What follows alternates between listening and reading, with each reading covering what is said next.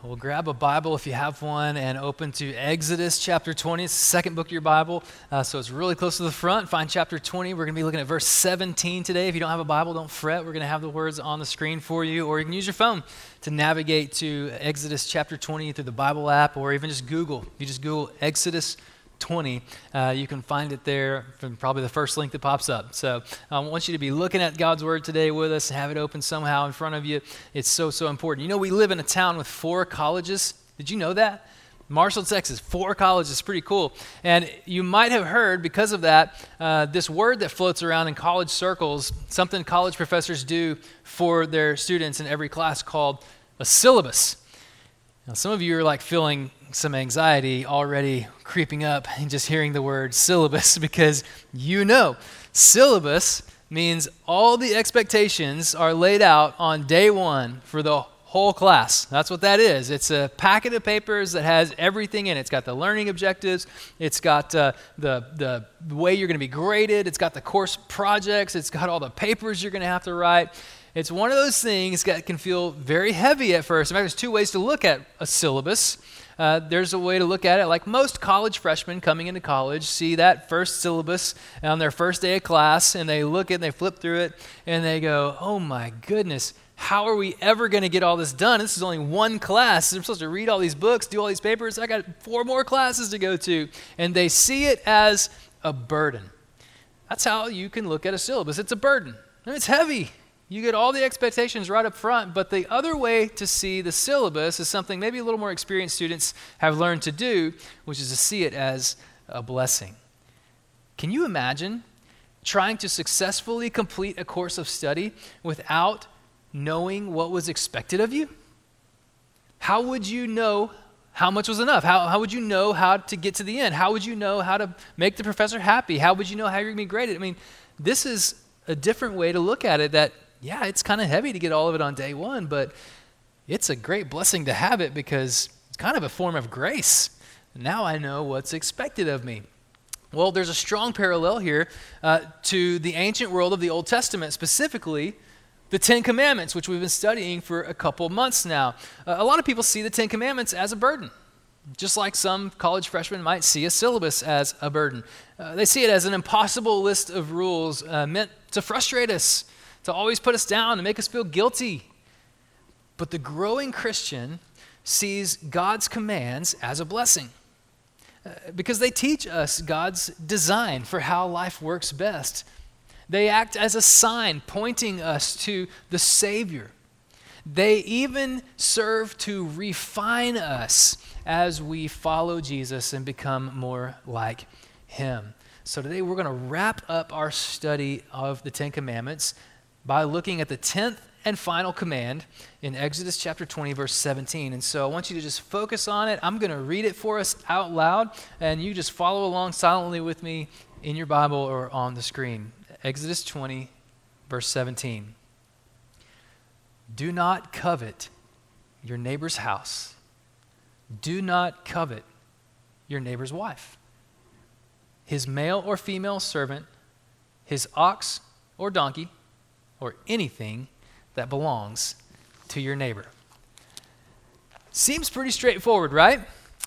It's interesting if you've been tracking with us from the beginning, from all the way back to the first commandment in Exodus chapter 20, what Kevin DeYoung says, one writer writes about the 10 Commandments. He points out there's kind of a strange trajectory. Like if you go back to the beginning, he says it starts with lofty ideals.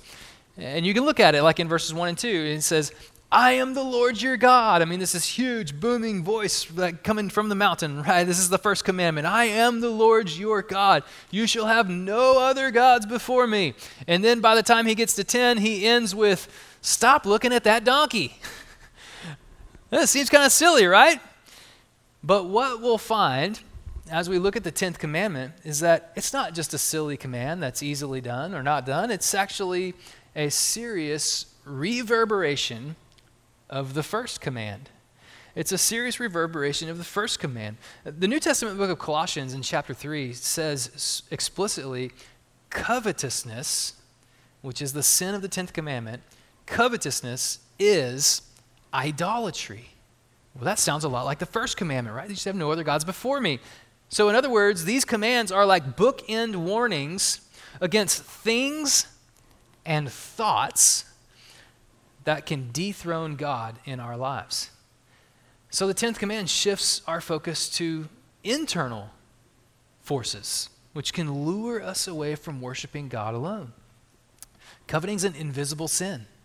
You can't see it. In fact, if you were studying the commands with us and you got all the way through 1 through 9, you go back and even read those again, you might start to think that God only cares about how you act, what you do or don't do with your life.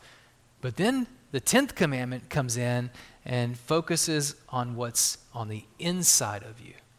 And it turns out that you can sin against God and other people even by never physically doing anything.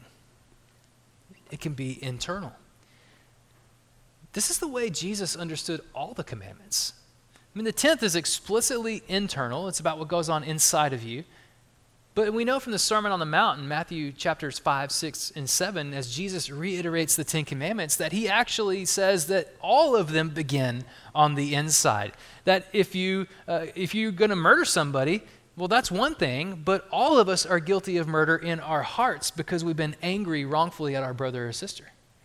He says that if you're going to lust, then yeah, certainly adultery is against the 10 commandments, but even lust of the heart, just thinking about another person in that way, is adultery on the inside. So Jesus understood all the commandments this way. Coveting is just explicitly internal. The word covet actually means desire. This is the kind of root-based level meaning of the word covet. And not all desire is wrong or bad, right? I mean, have you ever said the phrase, "I covet your prayers"? I mean, that's a good thing to desire, right? But coveting as a sin is desire gone wrong. Listen to this definition. Coveting is desiring what you don't have or what someone else does have, believing it will solve your problems or satisfy your longing. That's what the sin of coveting is. It's desire gone wrong. We are designed by God for desire. This is part of our hard wiring, and the Bible's full of examples of godly desires. I know I kind of mentioned we desire for prayers from others. That's good. We desire for a mate. This is godly right from the beginning in Genesis. It's good to have a mate, right? We desire adding kids to our families. This is a good godly desire. We desire, to increase our means through hard work and investments. These are the Proverbs are full of wisdom about these kind of things. We desire to be in the presence of God, like the Apostle Paul, who would eventually say, you know what, it might even be better for me to go and be with the Lord rather than stay and be with you. These are good godly desires. So the problem is, as one pastor says, not that we have desire, but that we desire the wrong things, or we desire good things in the wrong way. We're going to talk about that more, but think about what you desire. Is it a certain salary? Is it a newer car? A promotion at work? Is it having rich parents? This is something from my childhood. I just wanted to throw this in there for you kids. I know that every kid thinks that like some other kid has it better, right? I remember going to a friend's house and I knew they were wealthy. They lived in a modest house, but here's how I knew they were wealthy. It's because every time I showed up at their house, my friend's mother would offer me a Yoo-hoo. Do you know what a Yoo-hoo is?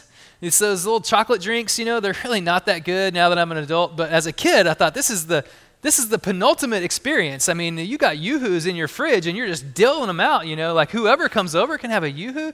Like if they ever showed up in my house, it would be a miracle. Like somebody got a bonus or something. And then if we had them, I better not even touch them because it's for like some kind of special occasion. So if I'm not asking for it, I better not get it. Well, here I am walking in and they're just Yoo-hoo for you, Yoo-hoo for you, Yoo-hoo for you. And I'm like, man, these people have it great. I wish my parents had as much as them. Then my life would be better. And that's where coveting happens. Maybe you want or desire a different body shape. Maybe you desire a well-decorated home. You ever think about the title of that magazine, Better Homes and Gardens?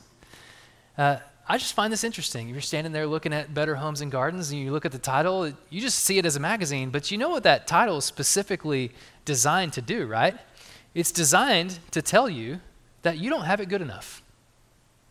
what you have right now can be better. And if you will get that magazine and order the things in that magazine, if you'll do the things, make your house look like that house, make your garden function like that, cook the recipes that are in there, then your life can be better. Here's the problem with that. You get a subscription to Better Home and Gardens. You spend your entire life following every rule that Better Homes and Gardens gives you. Do you know what happens? You die and they're still coming up with new issues. There's better out there still. You're never gonna make it. I just think it's funny. Better Homes and Gardens. It's just right there. It's blatant. You don't have it good enough. Here's a better way. None of these things can do for us what only God can do. Fulfill us. To make us whole, truly happy, flourishing. So if God designed us for desire, but covetousness is a sin, how is coveting a departure from God's design? Here's a few things that I just want to put out there. I think there's probably more, but this is sort of what the Lord led me to for this message, so maybe one will speak to you. The first departure from God's design is that coveting misinterprets reality. It misinterprets reality. Coveting is literally judging a book by its cover, which is like advice that we all know is not good, right? We know we're not supposed to judge a book by its cover, but that's actually what coveting does. It's the error of assuming that the thing we want, the better future out there, is what makes the person who has it happy. Let me say it again. Coveting is making the error that thinking the thing we want is actually the thing that makes the person who has it happy. And maybe an even bigger error is thinking that they're happy at all. This is so interesting because God gives us an example in the Old Testament of Solomon. This man who is more wise than any person who has ever lived because of God's wisdom bestowed on him. And then ultimately because of that comes wealth beyond our wildest dreams. Even Jeff Bezos would look at this guy Solomon and be like, how'd you get that much money?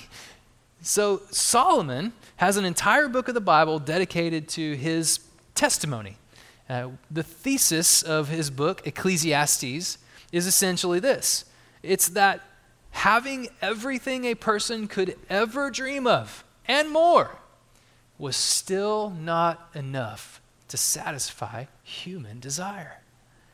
Yet here we are, still all this time later, buying the lie that more is better and better is out there somewhere to be gotten. The global advertising industry, by the way, is worth $700 billion. That's every year. That's our money that we give because advertising works, because they promise intangible results with tangible things. We know it's a crock. The testimony is there that it will not satisfy, yet we continue to buy the lie. Coveting misinterprets reality. We're living in a fantasy world, not in God's world when we covet. How about this? Coveting is rebellion against God's rule. Rebellion against God's rule. Coveting, as some have defined, is making a god out of a person or object. You remember Colossians 3? Covetousness is idolatry. So you can see how that works out. Coveting is making a god out of a person or an object, but coveting is also the quickest way to make a god out of myself. Think about that. Now we know, we can make a god out of something else by wanting it more than God, but what does that actually mean about us? It means that I'm saying I can determine what's best for my life. It's saying that I know what will truly satisfy me. Oh, I know God says that, and I believe in God, but I am after this. I'm after more money. I'm after that better relationship. I'm after et cetera, et cetera, et cetera. It puts me in the driver's seat of my life. It makes me the God of my life. And not only is it a sin vertically, it's also a sin horizontally against God and our neighbor, because when I'm in charge of my life and I think that I am God, that means I secretly believe that everything and everyone must be subservient to me. So this is dangerous. This is dangerous territory. In fact, you could even describe coveting like this, that it's such a rebellion against God's rule that it's a secret coup to overthrow God. As God generously provides to his children, when we turn away from that and look to other things for fulfillment, and I say, I know what God has said that he wants from me, but I know what's best, that in our hearts we're developing a secret coup to overthrow him.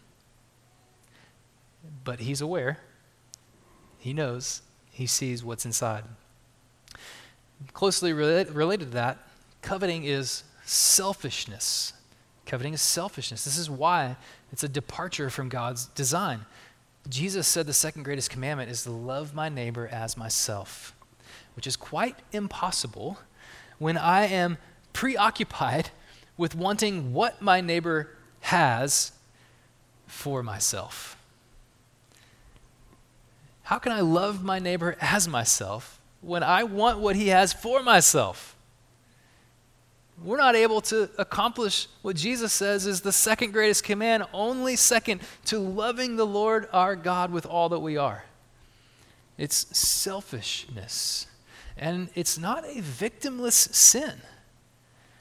I think it's easy to look at coveting and go, yeah, that's just between me and God.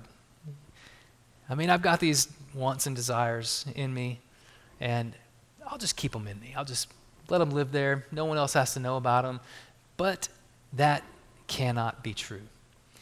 One author said that the person we are today is the sum total of the thoughts we've had for the last 30 days. Meaning that what's in you eventually comes out of you. It's like we had just had 4th of July, right? There's fireworks going off everywhere, and some of you are like, yeah, I wish they would have stopped 1 a.m., but they just kept going. Here's what happens to the firework. They pack munitions into these small tubes and light it on fire. It only takes a small spark to light a firework or a box of fireworks on fire. Well, here's what covetousness does. Covetousness packs jealousy, envy, greed, anger, all of these things. It packs it down tight inside of you, and it looks like it's no big deal until the spark hits, until the fuse gets lit. And something in your life is going to light it, and then you know what happens? Kaboom. It explodes. Do you know what those explosions look like? Go back in your 10 commandments and look at commandments 5 through 9. That's what it looks like. Dishonoring your parents, lying, stealing, killing. This is what happens when we let covetousness stay in our hearts. It's selfish. It leads me to do what's best for me without regard for others. And then even worse, it leads me to do what's best for me, sometimes with ill regard for others, which is one of the things that distinguishes coveting from its cousin, jealousy or envy. It's not that just that you want that stuff they have. It's that you want them to suffer so that you can be happy, for them not to have it so that you can have it. This is what coveting is. 4th, coveting rejects the grace of God. Coveting rejects the grace of God.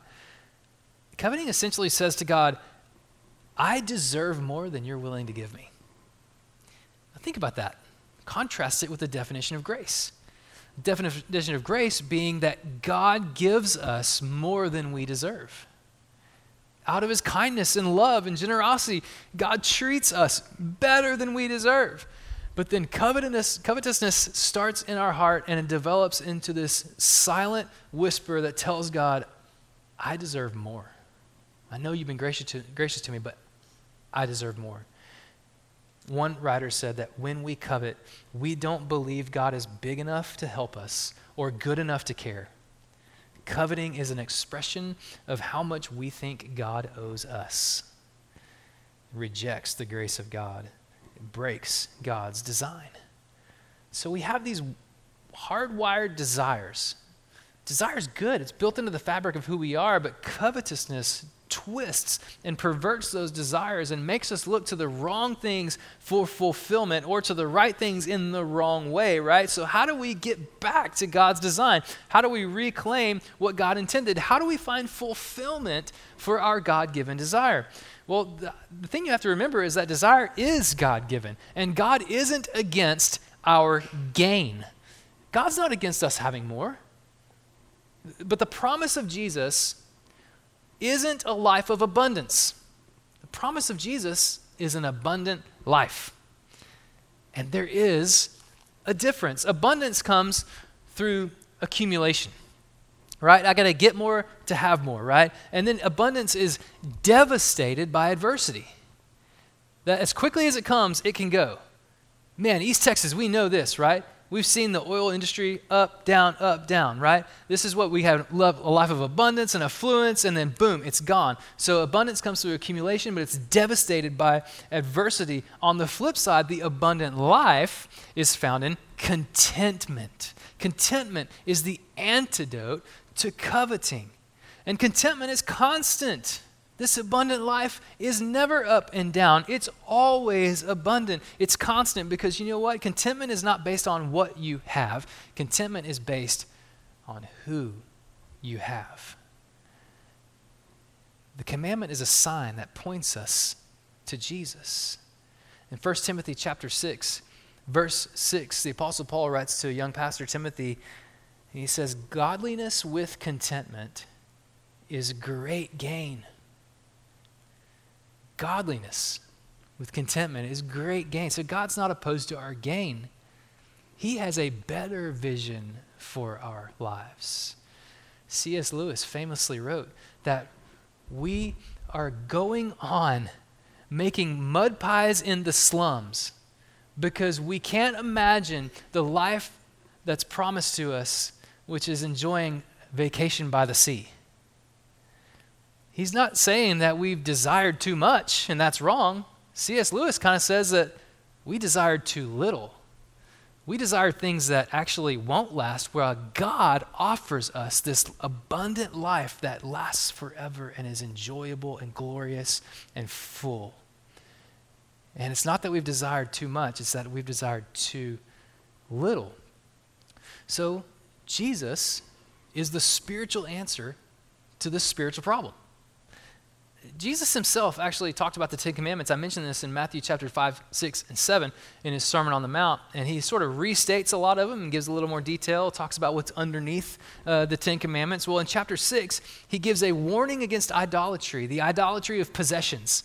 Like if you just want to get more stuff, Jesus says that's not going to satisfy you. If you just want to get more money, Jesus says no man can serve both God and money, right? One of them's going to win out. So he says, you know, idolatry is wrong. Possessions, money, it's not going to work out. Then he follows that with assurance that God provides for all his people's needs. You remember this? He says, look at the birds of the air, right? Look at the flowers of the field.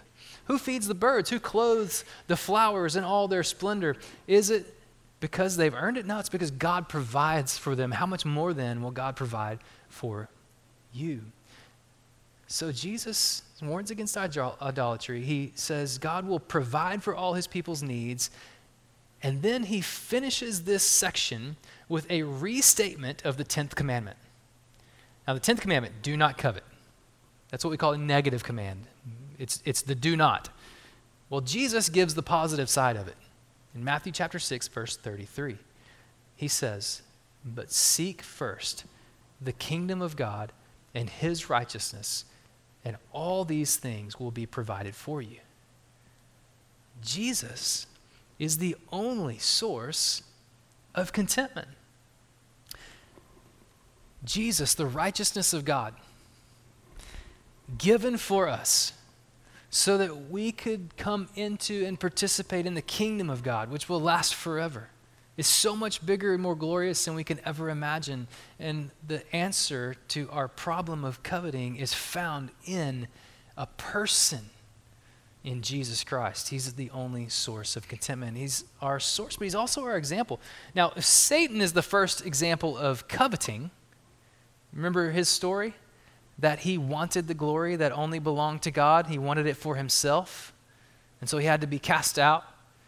That's the story. He's the first example of coveting. If Satan is the first example, then Jesus is the perfect example of contentment.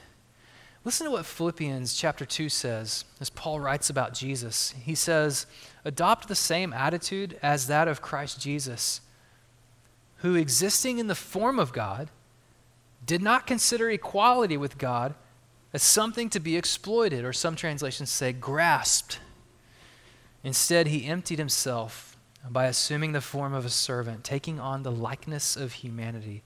And when he had come as a man, he humbled himself by becoming obedient to the point of death, even to death on a cross. This is incredible news for us commandment breakers. We're never going to fulfill the commandments on our own power. We're never going to strive enough to make them all happen. We've all fallen short, the Bible says in Romans. So this is incredible news for us. Here's why. Jesus was content to give his life to provide us with a salvation we could never acquire on our own.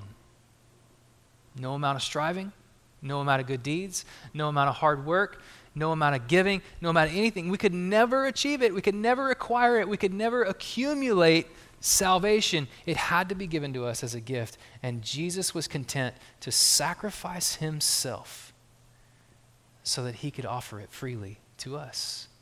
Jesus is our only source of contentment. The only currency that can afford contentment is faith in Jesus. And one day, when Jesus returns, he's going to judge all things, and everything that doesn't hold up to his standard of perfection, everything that's not holy, everything that's not eternal, the Bible says will be burned up, which ought to be a light bulb moment for us about all the things we want in this world. They're just not going to last. That's a different sermon. They're not going to hold up. They're going to be burned up.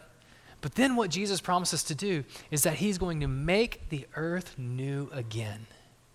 And when he makes it new, it's going to be this glorious moment where heaven meets earth, and the kingdom of God is established for eternity, and Jesus reigns forever, and we experience earth to its fullness. Well, part of that is that we will not be tempted to compare ourselves to other people. We won't have covetousness to fight against. We won't have all these broken relationships because of all these inner desires that are twisted. Instead, we'll be fully content.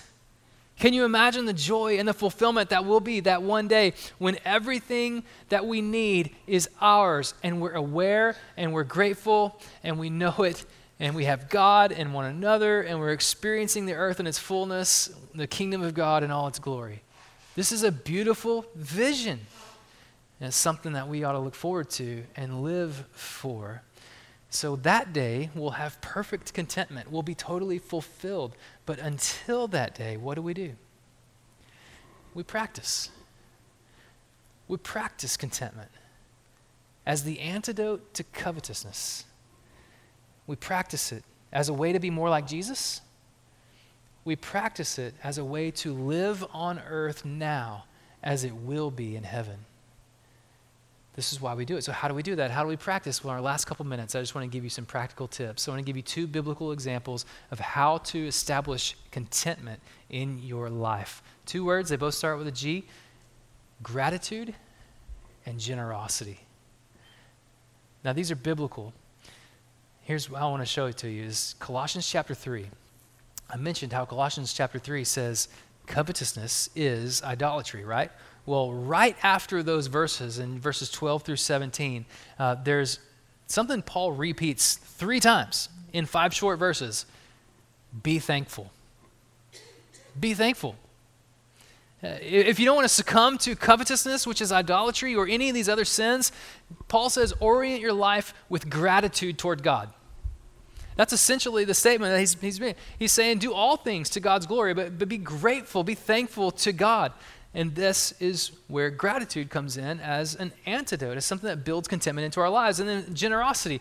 There's a guy that happens to show up to Jesus in the Gospels. Several Gospel writers write about him. Mark chapter 10 is a great place to read it, where this man who's rich, who has a lot of wealth, comes up to Jesus and says, "What must I do to inherit eternal life?" And Jesus says, "Well, how are you doing with the commandments?" And he starts to list the 10 commandments. And he gets to number 9 and he stops. Jesus leaves off the 10th commandment. Well, what's the guy's response? The guy says, "I've done all those things since my youth." And Jesus says, "Yeah, but there's one thing you lack." In fact, I want you to hear it. Mark chapter 10, verse 21 and 22. Jesus, looking at him, loved him and said to him, "You lack one thing. Go and sell all you have and give to the poor, and you'll have treasure in heaven. Then come follow me." But the man was dismayed by this demand, and he went away grieving because he had many possessions. Do you see how covetousness and contentment are opposites, and how generosity fuels contentment, and actually how covetousness fights against generosity? If you haven't given something to someone in a while, if you haven't let go of something that you own lately, it might be because of covetousness in your heart. So gratitude and generosity. So how do you apply that? Go back to the list in Exodus chapter 27, verse 17. Chapter 20, verse 17. The commandment is, do not covet your neighbor's house. Think about your house. Think about it in a new way, maybe even today. How can you be grateful for where you live? Whether it's a house, an apartment, whatever it is, you got a place to lay your head tonight. Some people don't. Be grateful in a new way. Maybe even on your way home today after church, you pause in front of your house, wherever you're staying, and you just say, "God, thank you." It may be a motel room. "God, thank you for providing for me. I know there's people who don't have a place to stay tonight, and I just want to be grateful." You know what that does? It keeps you from looking down the road and going, "Man, sure would be nice if I could have that house." Not bad to look for a new house if God gives you the means and he gives you the ability to do it and provides for you. It's not a bad thing, but when you want it to fulfill your desires and make your life whole, it will always fail. Only God can do that. Be grateful for what you have, then be generous with what you have. Be generous with your home. Invite people in. Have someone over for a meal. Or I love what a couple families are doing in our house, in our church right now, is opening their home to foster children. I mean, this is a great testimony of being generous with what God's given you. Maybe it's not having foster children. Maybe it's becoming foster babysitting certified to help those people. You know, there's all kinds of ways you can be generous with your home. Do not covet your neighbor's house. Instead, be grateful for what God gives you and be generous with what he's given you. And the second thing he says is don't covet your neighbor's wife. You can easily read this, women, other way. Don't covet your neighbor's husband. Single people also. Don't covet the people who may be in a relationship. If that's the one thing you want, you got to keep in mind that that's not the one thing that makes people filled. That's not the one thing that makes people happy. God may be giving you the blessing of singleness for a period of time. You can be grateful for it. God may be recovering you from the despair of divorce. Be grateful for the work he's doing in your life, even in the midst of adversity. Those of you who are married and you do have a spouse, when's the last time you looked your spouse in the eye and said, "I'm so grateful to God for you"? Do you know when you do that and those words come out of your mouth and you make that connection from eye to eye, it helps you stop wandering eyes to other places and people. Be grateful and then be generous. How can I give myself to my spouse? The Bible's full of examples of how to do that and full of instruction. Seek the Lord in that. How can I give myself if I'm single to others? How can I use my time that I have an abundance of as a single person or resources to bless the church and God's kingdom, to serve others? Don't covet your neighbor's animals or servants. This is about your station in life. Obviously, the Israelites at this point at Mount Sinai, they had just escaped slavery. They don't have anything. They don't have houses. They don't have servants. They don't have animals to speak of. They don't really have anything. God's pointing them down the road, going, there will be a time when you see other people with these things and you're going to think that those things are going to satisfy you.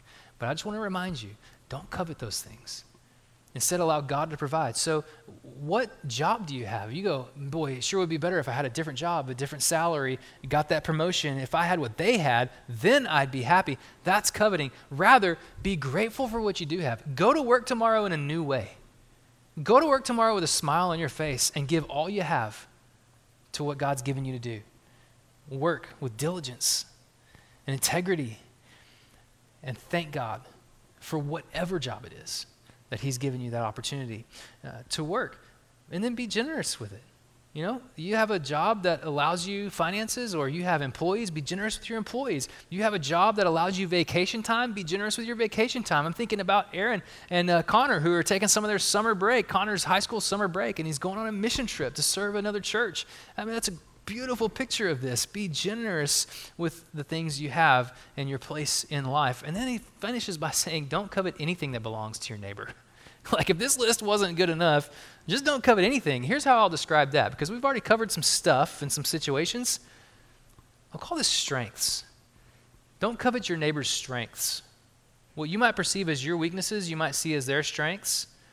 And it could be things as vain as, I think that they're better looking than I am, and I wish I was as good looking as they are. It just seems like the intangibles in their life just come together so easy. It seems like I have to work really hard for everything, and they just get things coming to them. Like, I wish I had that ability, right? Or they're smarter than I am, or they're more healthy than I am, or they're more athletic than I am. Their family situation just seems a little more put together. Mine's a little chaotic. You don't want to go to Christmas at my house, right? I mean, this is the kind of things that covetousness does in us, is it looks at other situations and it says, I don't have it good, they have it good, I wish I had what they had. And I wish they didn't have what they have. That's what covetousness does. But respond to those things with gratitude and generosity. Even in the midst of adversity and weakness, we can be grateful to God for who he's made us to be and what he's given us at this point in our lives. Find a way to thank God for what you have and who you are. And then be generous with it. Give to other people. Be loosening your grip on the things of this world. Be more about good for others than others' goods. This is the call of Jesus. This is the countercultural, counterintuitive truth of God. That fulfillment doesn't come by prioritizing ourselves. It comes by prioritizing God and then others. These are the words of Jesus. Matthew chapter 22, the greatest commandment. Love the Lord your God with all that you are. The second's like it, love your neighbor as yourself. It just so happens to be that that's the way the 10 Commandments are organized. If you zoom back out for a second, you'll see this. Commandments 1 through 4, love the Lord your God. Commandments 5 through 10, love your neighbor as yourself.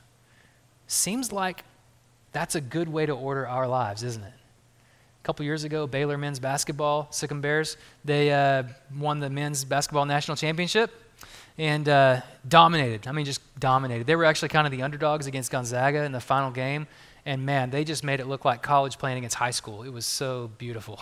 And Coach Scott Drew, who I got the privilege of going to church with when we lived in Waco years and years ago, he's a very committed Christian, and he was very public about the team's motto that year when they won the championship. The team's motto was J-O-Y, joy. That's what they built everything they did on. But joy was an acronym. And he wasn't ashamed to publicly say, as national champion, the team motto that got them to that point was Jesus, others, yourself. And he taught his players that if they ordered their lives in that way, that's how they would find fulfillment, regardless of the results. Man, what a beautiful story. Do you want joy in life? Do you want fulfillment in life? The 10 Commandments are a way to say, make God the center again. Put him in his rightful place. They point us to Jesus so that we would make Jesus the Lord and leader of our lives. And then from there, we organize our own lives with him first, others second. And God will prove himself to be big enough and good enough to meet all your needs. Let's pray together. God, thank you for your goodness. Even how we sang earlier, your goodness is running after me. Would that be true in our lives? That we would recognize, regardless of our circumstance or situation or station in life, we would recognize your goodness, your provision, that you love your children, you meet all their needs, and you provide salvation, which is our greatest need, through Jesus Christ alone. I pray today that we would be a church that expresses gratitude towards you, is generous toward you and toward others, that we turn away from coveting. We live in the contentment that only you provide through Christ alone. In Jesus' name we pray. Amen.